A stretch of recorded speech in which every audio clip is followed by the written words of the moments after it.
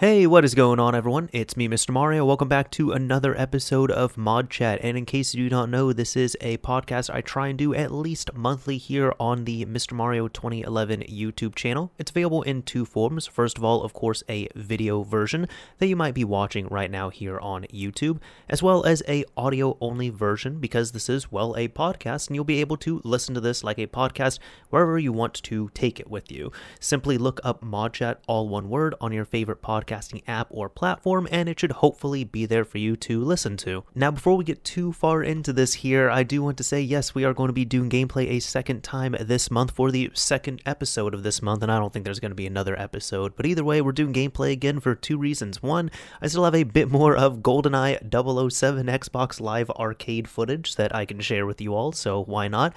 And the second reason is that, look, I hope anybody who is going through a cold front right now is staying warm, staying safe, keeping themselves, their family, their friends, their pets safe, whoever might be dependent on you. Make sure everybody is warm and safe. That's actually what's happening right now. And do that, I'm trying to stay inside where it's nice and warm, but the room I'm in is quite hot right now. This is due to the window placement, due to all the electronics I have here, and I'll just be honest, I don't want to put on a hat, bring out my camera, and hook up a light and have it shining directly on me. Nobody wants to see super sweaty Mr. Mario. You really don't need that. So we're just going to be showing GoldenEye 007 Xbox Live Arcade gameplay, which I think might be even better. Either way, it's a little bit fitting because we're going to be talking about pretty much nothing but games here. Well, okay, there's going to be like two topics that are going to be gaming related. Overwhelmingly, the majority of this month's topics are going to be gaming related, directly about games. So let's just go ahead and jump into this and take a look at the first thing here. Now, for our first topic here, this is about a Bloodborne 60 frames per second patch, which was released by YouTuber Lance McDonald, who is also known as a Bloodborne modder. At least that's how I had, known of him here. Now, I've actually covered some of what he has done prior, which was really just the Bloodborne 60 frames per second patch, when he was still working on it and showing it in videos and talk with Digital Foundry. I've covered this in a previous video, but on February 9th, he actually ended up releasing a patch. This is available on his Patreon as a public post, so you don't have to be a Patreon subscriber here, although it certainly would not hurt if you enjoy the guy's work. But either way, we're looking at here, Bloodborne 60 frames per second homebrew patch release.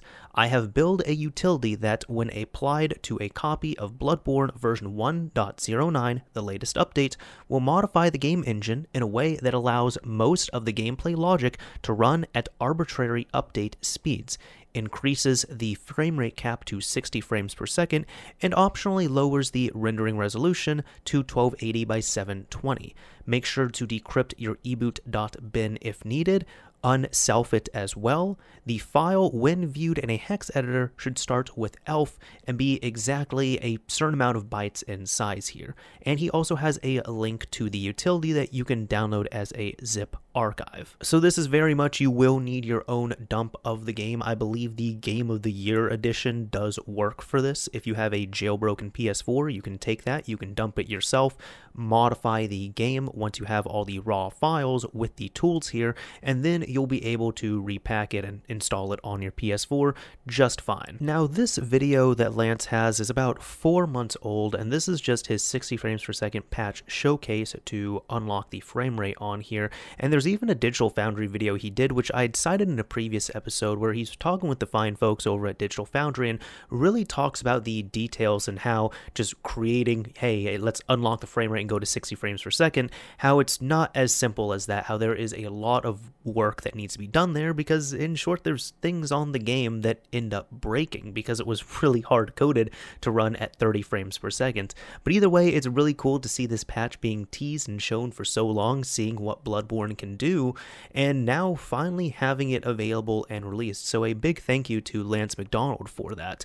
I will say as well too, I honestly think that it would have been fine if there was at least an option, like officially here. I think people would have been fine with an option to lower your resolution at the sake of increasing your frame rate. I think many people would have done that just fine. I've personally done it with games. I'm sure many people have done it on PC, maybe not even with resolution, but just turning down certain effects and such. But I kind of wish that this was an official thing that was available. It should also go without saying, based on what I've seen here, it looks like the PlayStation 4 Pro is absolutely going to benefit the most. So if you have a jailbroken PlayStation 4 Pro, you are in luck with this. If you have a jailbroken PS4 or PS4 Slim, you can still make use of this, but you're not going to get up to that 60 frames per second regularly or even at all from what people have reported. So if you have one of those systems, I mean, you'll be able to run it at a native 720p here, and you will still be able to go above the 30 frames per second cap. That's no doubt. However, you're not going to get up to the nice 60 frames that we're seeing right here. Now, this is not so much of a mod, it's more of a product, but just something I thought was really, really cool. So this is from 8-Bit Mods for the original PlayStation, and this is the MemCard Pro for PlayStation 1. Now, what exactly is the MemCard Pro? At a glance here, it just looks like one of those really crazy, translucent, cool-looking multiple memory cards that you might have gotten for the original PlayStation back in the day.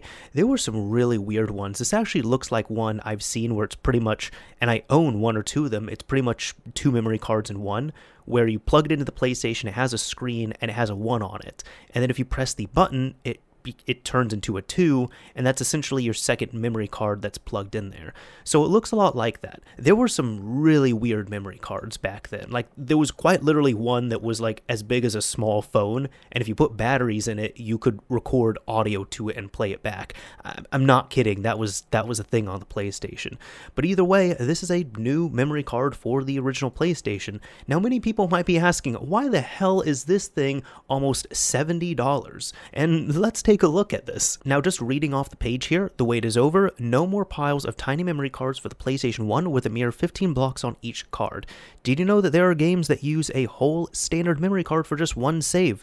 The MemCard Pro was designed and assembled by 8-Bit Mods, and it's a brand new offering for the PlayStation 1 that solves the problem of storing your saves.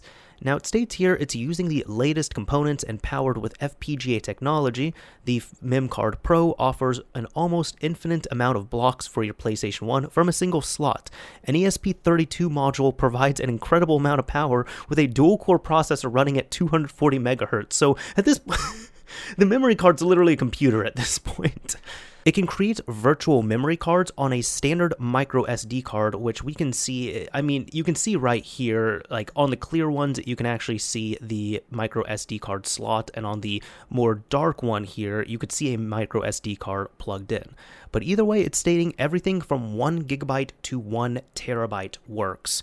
And just to put that in perspective, I believe a 15 block memory card is something like 122 or 128 kilobytes, like the actual data there. So you're going from that to at minimum 1 gigabyte. That's just insane here. It even states each gigabyte of storage on your micro SD card equals to a whopping 8,192 memory cards. Jeez. Now, apparently this thing also has Wi-Fi, so it says it can connect to your Wi-Fi network to provide extra cool features. At this moment, you can browse and control memory cards on your micro SD card through an intuitive web user interface.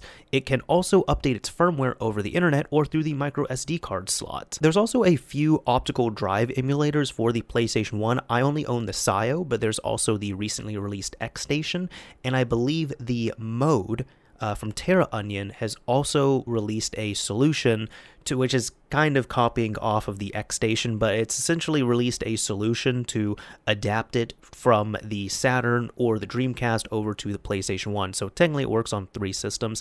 Either way, I have no doubt that this is going to work with the X-Station. The SIO, I really don't know of, and I'm sure the Mode, there'll be something figured out there. But either way, I wanted to mention that because it's stating here that if you have a optical drive emulator, the MemCard Pro can seamlessly communicate with an ODE and automatically mount the memory card specifically for that game. If it's the first time you're running the game, it will automatically create 8 virtual memory cards for that specific game and even show the game's name on the display. That's cool, but I'm wondering why it creates 8. That's Interesting. So the cool thing is with this, you have like the coolest, most roided out memory card out there for the original PlayStation, something that we could have all dreamed of when we were just using 15 block memory cards. Of course, it is quite expensive, and that actually held me off on purchasing one. I kind of looked at it and I'm like, this is really cool to mess around with, but I think I might wait for a sale or a price drop, and I'm just not using my PlayStation 1 as often as I would need to, go out and get a memory card like this.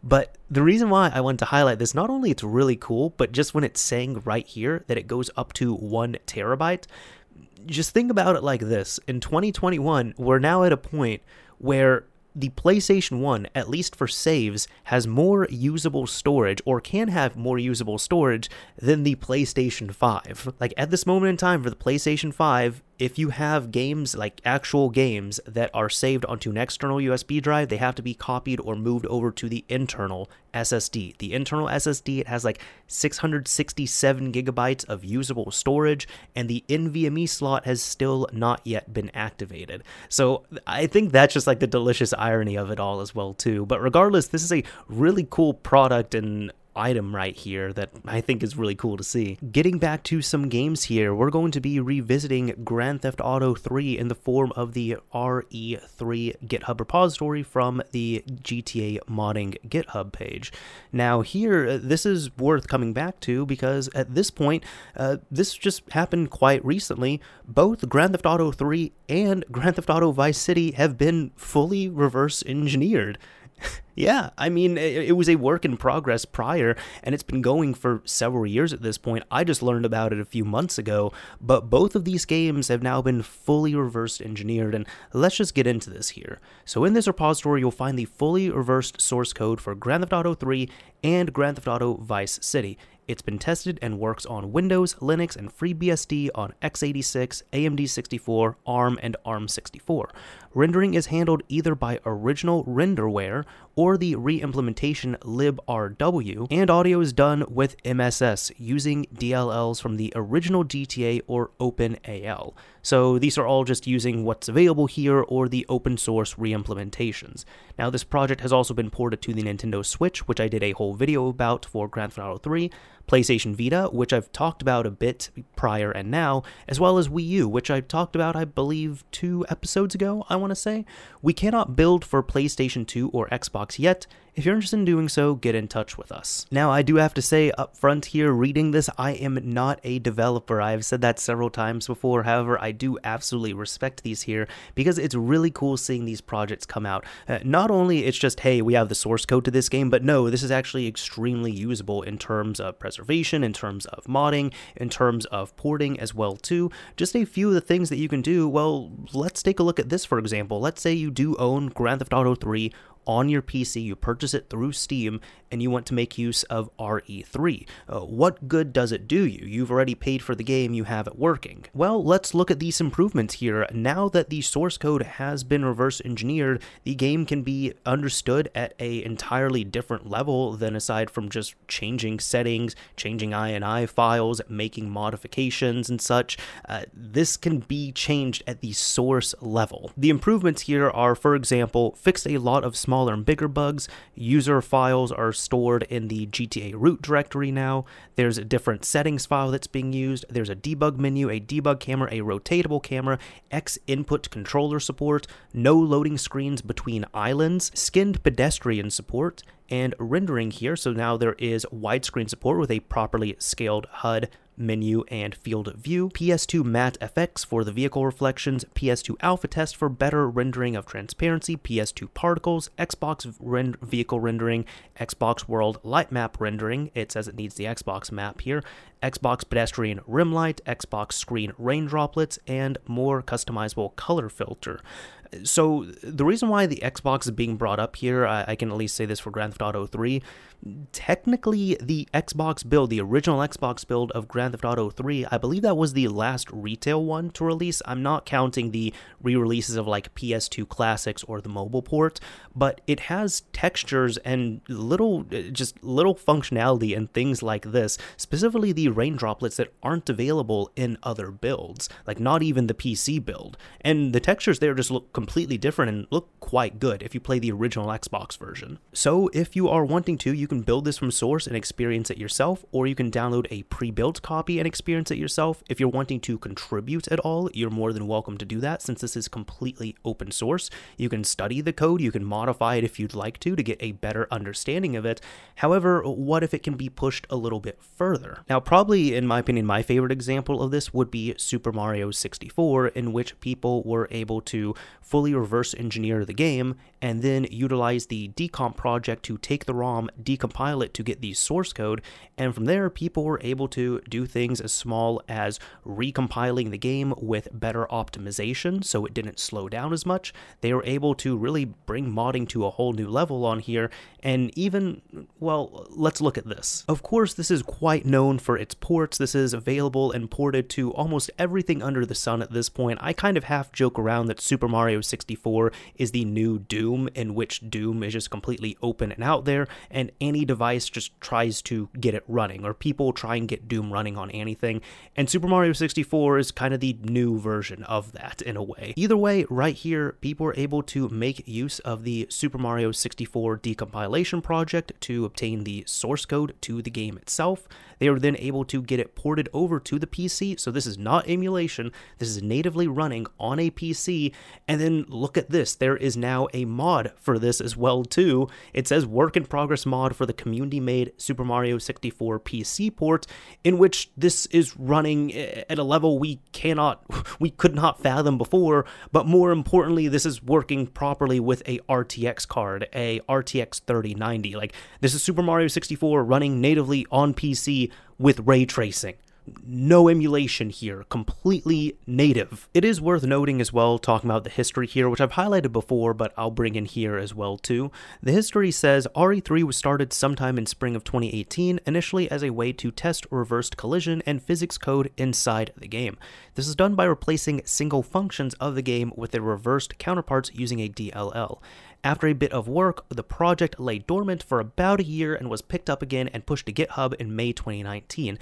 At the time, AAP, had reversed around 10,000 lines of code and estimated the final game to have around 200 to 250,000. Others quickly joined the effort, and we made very quick progress throughout the summer of 2019, after which the pace slowed down a bit. Due to everyone staying at home during the start of the corona pandemic, everybody had a lot of time to work on RE3 again, and we finally got a standalone EXE in April 2020, around 180,000 lines by then. After the initial excitement and fixing and polishing the code further, REVC was started in early May 2020 by starting from RE3 code, not by starting from scratch replacing functions with a DLL. After a few months of mostly steady progress, we considered REVC finished in December. Since then, we have started RELCS, which is currently work in progress, and that is Liberty City Stories. So quickly touching up on this as well too, yes, there is a branch from the same RE3 project called the Miami branch, or REVC, and this is the exact same thing as before, a fully reverse engineered copy of Grand Theft Auto Vice City. It looks like the improvements are about the same here as well too, although I will read off the to-do and even make a note of modding. So for the further to-do list here, they want to fix physics for high frames per second, improve performance on lower end devices, especially the OpenGL layer on the Raspberry Pi. If you have experience with this, please get in touch, that would be cool to see. A PS2 port, an Xbox port where they say is not quite as important, reverse engineered unused debug functions, and compare Code Warrior build with original binary for more accuracy code. That's very tedious. It is mentioned though, and this would be worth saying here because I had talked about modding aspects on this before, asset modification, so models, texture, handling, script, should work the same way as with original Grand Theft Auto for the most part. Mods that make changes to the code such as DLL/ASI, CLEO, limit adjusters will not work. Some things these mods do are already implemented in RE3, much of Sky Graphics, G-Input, Silent Patch, Widescreen Fix. Others can be achieved, increasing Limmy's C config.h. Others will simply have to be rewritten and integrated into the code directly. Sorry for the convenience, don't worry about it. So this is incredibly cool, and I think it happened at just the right time here because, guess what? REVC ended up getting ported and released over to Vita. In short, that is now Grand Theft Auto Vice City working on the PlayStation Vita, natively ported and with quite a few improvements as well too. Just reading about here, REVC Vita is a port of REVC, a fully reverse-engineered reimplementation of Grand Theft Auto Vice City using librw, a full and open-source reimplementation of Renderware graphics engine. Now, the downloads for this are available on VitaDB, so you can download the VPK itself, which you will need, and you can also download the data files.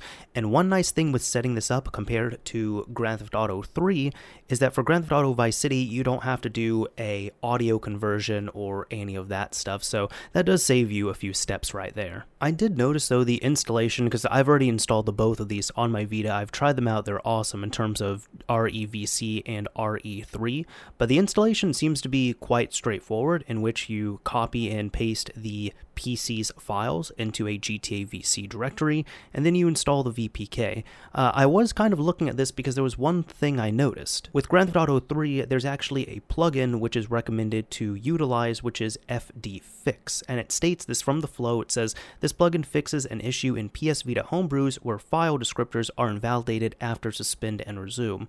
Now, this is not mentioned in the installation notes for REVC, so I'm wondering if this has been resolved in REVC. I'm just not seeing it in the installation steps, but it's there for RE3. But either way, having this on your Vita certainly wouldn't hurt when you're playing the game. Now, this is still getting worked on right now, but at the moment, at least in 1.0, it is still in a great and playable state. So a big thank you, shout out, and congratulations to Rene Gattamante and The Flow for this port as well too. They just keep coming with these ports. This is awesome. Now, there's one more game port I wanted to talk about in this episode, and this is for Super Mario 64 yet again. I thought this would be a fun and awesome thing here, but this is for the DSi of all systems. This is posted over on GBA Tip by Hydrategon, I believe that's how I say that, and it states here, just reading off the post, yes, you read that right. This is a port of the original Super Mario 64 to the Nintendo DSi based on the open source decompilation of the game. It originally started out as a joke idea that I didn't think would go very far, but once I actually got the game running on the DSi, I saw potential. The initial version was based on the PC port of the game, but that port is designed with modern hardware in mind, and the graphics abstraction layer is slow. I decided to scrap it and start from scratch, writing a new graphics interpreter designed to work directly with the DS hardware for maximum performance. The results were better than I expected. The game runs full speed in most cases, and the graphics don't look too bad either. Now, there are instructions for compiling it, your usage, and the issues that are noted here are that the game runs full speed for the most part, but there are slowdown in certain areas. There are also some minor graphical issues. Translating N64 graphics calls to the DS isn't an easy task, and while there are hacks in place to accommodate for most of what the game does, some issues might be unfixable. Audio is currently entirely unimplemented, but that's probably the next thing I'll work on. Now, for DS support, the only thing stopping this from working on the original DS is the lack of RAM. Right now, the entire game is loaded into memory on boot, and it's simply too big to fit in the 4 megabytes that the DS has to offer. Eventually, I'd like to load in assets dynamically with NitroFS, but this will require hacking up how the game loads things. Performance would also, of course, be worse on the DS, but not much can be done about that. So there is just an image right here of this running on a DSi, as well as screenshots of the game from a emulator that was running, and I mean, it looks great. This is Super Mario 64 on a DSi. You love to see it. Now, for our very last topic here, if I can remember and if I try, I like to get a topic which is related to modding in a way, but might be interesting to people, but which is also just kind of funny or cool, or even both as well too. And this is actually an article from Wololo about beware of third-party RingCon for Ring Fit Adventure. And I just wanted to share this with you all because I don't want to spoil all too much. It is a really great read. I personally own Ring Fit Adventure. I love it. I've actually, almost a year ago at this point, I canceled my gym membership just so I can stay at home and use Ring Fit in lieu of that, and just for safety reasons. However, this game is no joke. This will really kick your ass right here, and it is a great workout. Like, do not doubt this game. However, there are a few things for it in which this game is only available physically. It requires a Ring Fit device, which is this huge ring that you're seeing right here, and it requires the game software. And the software is only available physically. You cannot redeem it online. You cannot get a download of it, at least legitimately. You have to have the physical cartridge as well as the Ring Fit for this. Now, the actual Ring Fit device seems to be pretty simple, so a lot of third parties ended up making alternatives to this because apparently, according to this, you cannot get your own Ring Fit. If you want to replace one, you cannot get it brand new unless you're purchasing one in Japan. But if you're in the US or Europe, for example, you would have to go through a third-party seller or just buy one used. However, it does warn about the use of third-party Ring Fits because I just want to show you all this. This is the cursed third-party Ring Fit, and it looks pretty damn close, but apparently, I mean, they talk about their experience with it. The Guardian is who wrote this. They talk about their experience with it and how it didn't feel as nice, and, you know, it just didn't seem as sturdy, because you see this right here after this is a month of use, and this is supposed to be a ring, a circular object. But this is about a month of use, and this is the original one right here, which you see looks fine for the most part. But I just found this absolutely hilarious because this is this is the cursed Ring Fit. In short, what the Guardian is saying here is do not even attempt to go for that third-party Ring Fit accessory. Just get the legitimate game and get the legitimate accessory right here. It is worth it. I can back that up as well too. I've never even tried one of these third-party ones, but I certainly don't want to now. And there we go. That is about it for this episode of Mod Chat. So I hope you all enjoyed it. I hope you all learned something. I hope it helped out. If you did like it, a like would absolutely be appreciated if you're checking this out on YouTube. And if you didn't like it, a dislike is fine as well too. But at the end of these episodes, I try and pick a keyword so that you can use it in the comment section of the YouTube upload, and that way you will be able to announce secretly, maybe to the people who haven't gotten to the end, that you made it to the end of this episode. And if you use this word or phrase or whatever it is here, I will know that you made it to the end. So, you know, in lieu of the final topic, let's use ring. How about that? If you use the word ring, if you love Ring Fit, if you hate Ring Fit, if you got a ring stuck on your finger, if you're needing help removing that, well, this is not the place to ask about that. But if you use the word ring in your comment on the YouTube upload, I will know that you made it to the end of this video. Anyways, that's about it for this episode yet again. This is Mr. Mario signing off. Thank you all for listening and watching, everyone, and until next time.